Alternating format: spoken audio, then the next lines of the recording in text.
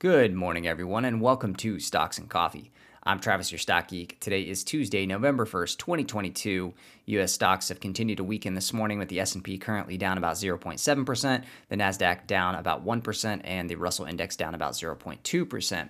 That's after a couple of macro data reports came out this morning that soured the market a little bit. The U.S. ISM manufacturing report fell to a reading of 50.2 in the month of October. That was slightly higher than the market had expected, but obviously the trend has been worsening in recent months, so the manufacturing sector looks like it could move into contraction if the numbers continue to fall next month. The JOLTS job openings data, on the other hand, actually ticked back up, and so the job openings number suggests that there's a lot of companies still looking to hire out there. The numbers are well above expectations, which could give the Fed more room to continue hiking rates at an aggressive pace. Of course, we have the Fed meeting on Wednesday, tomorrow afternoon, where they'll announce their rate decision as well as comments about the forward-looking commentary, and the market will be very focused on that. We actually have quite a few things that could affect the market here in the next week or two, including the Fed meeting. We've got jobs data out on Friday. Midterm elections are coming up. We'll have another inflation report next week, and obviously we're still in the middle of earnings reports. So there's a lot that could push us up or down here in the markets in the next couple of weeks. Rounding out the macro side, it is a little bit quiet out there in fixed income and credit markets. We do see a little bit of move up on the front end of the U.S. yield curve. Not a whole lot of movement in currency pairs today. We do see a little bit of strength in commodities with crude up 2%, gold up about 0.5%, silver up about 3%, and copper up about 3%. On the gainer side in stocks today, we have Chinese stocks broadly bouncing. The Hang Seng Index was up 5% last night on unconfirmed rumors that Chinese authorities are meeting to discuss possible changes to their hardcore COVID rules, so they may be softening their COVID stance potentially. Early gainers also include Abiomed, ABMD up 50% after J&J announced a deal to acquire the cardiac pump maker. Uber's up 16% and Lyft is up 9% after Uber earnings yesterday. Uber showed revenue growth of 72% year over year. That was above expectations. And Q3 adjusted EBITDA of $516 million versus just $8 million last year. So Uber is rapidly improving their profitability.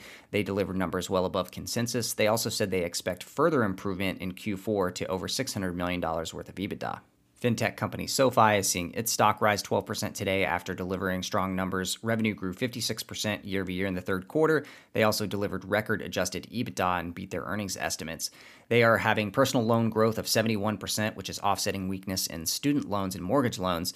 They compete, of course, against competitors like Ally, Chime, and Marcus and other online banking players, but SOFI is certainly seeing some strength in the business currently.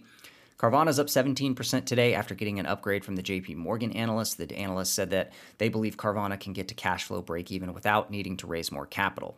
A lot of bulls and bears on both sides of that one. It's going to be an interesting one to see play out over the coming quarters. SONY stock's up about 6% today after delivering pretty good results. Revenue grew 16% year over year in the quarter, and net income grew 24%. SONY's actually getting a little bit of a tailwind from the strong U.S. dollar. SONY did raise guidance for the fourth quarter. One of the world's largest mall owners, Simon Property Group, SPG, up 4% today after delivering strong results in the third quarter. They had FFO growth of 5% year over year, and occupancy at their malls has risen to 94.5% from 93.9% last quarter. It's been recovering basically since the bottom of COVID, and SPG also called out strength in the end consumer and in brick and mortar retail in general. Switching gears to the losers today, Verona Systems, VRNS, is down about 33%. The Israeli security software company had a big earnings miss and guided down for the next quarter. They're seeing a pretty big deceleration in revenue growth overall. Catalent, CTLT, is down 26%. The contract to healthcare manufacturer had another big earnings miss as well. Organic revenue growth is in decline about 1% there, and they saw EBITDA fall 24% year over year.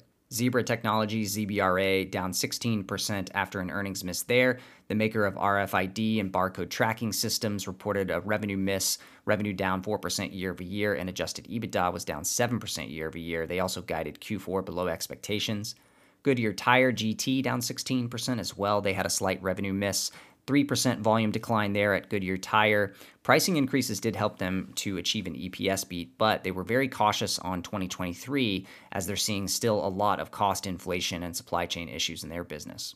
A few big names reporting earnings after the market closes today include AMD, which did have a pre-announcement of an earnings miss a couple weeks back, but it'll be interesting to get AMD's updated thoughts on what they're seeing in the PC markets and semiconductor markets overall.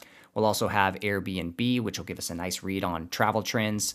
And we also have some energy stocks like Devon Energy and Energy Transfer, as well as Chesapeake Energy. And I think that about covers it for today.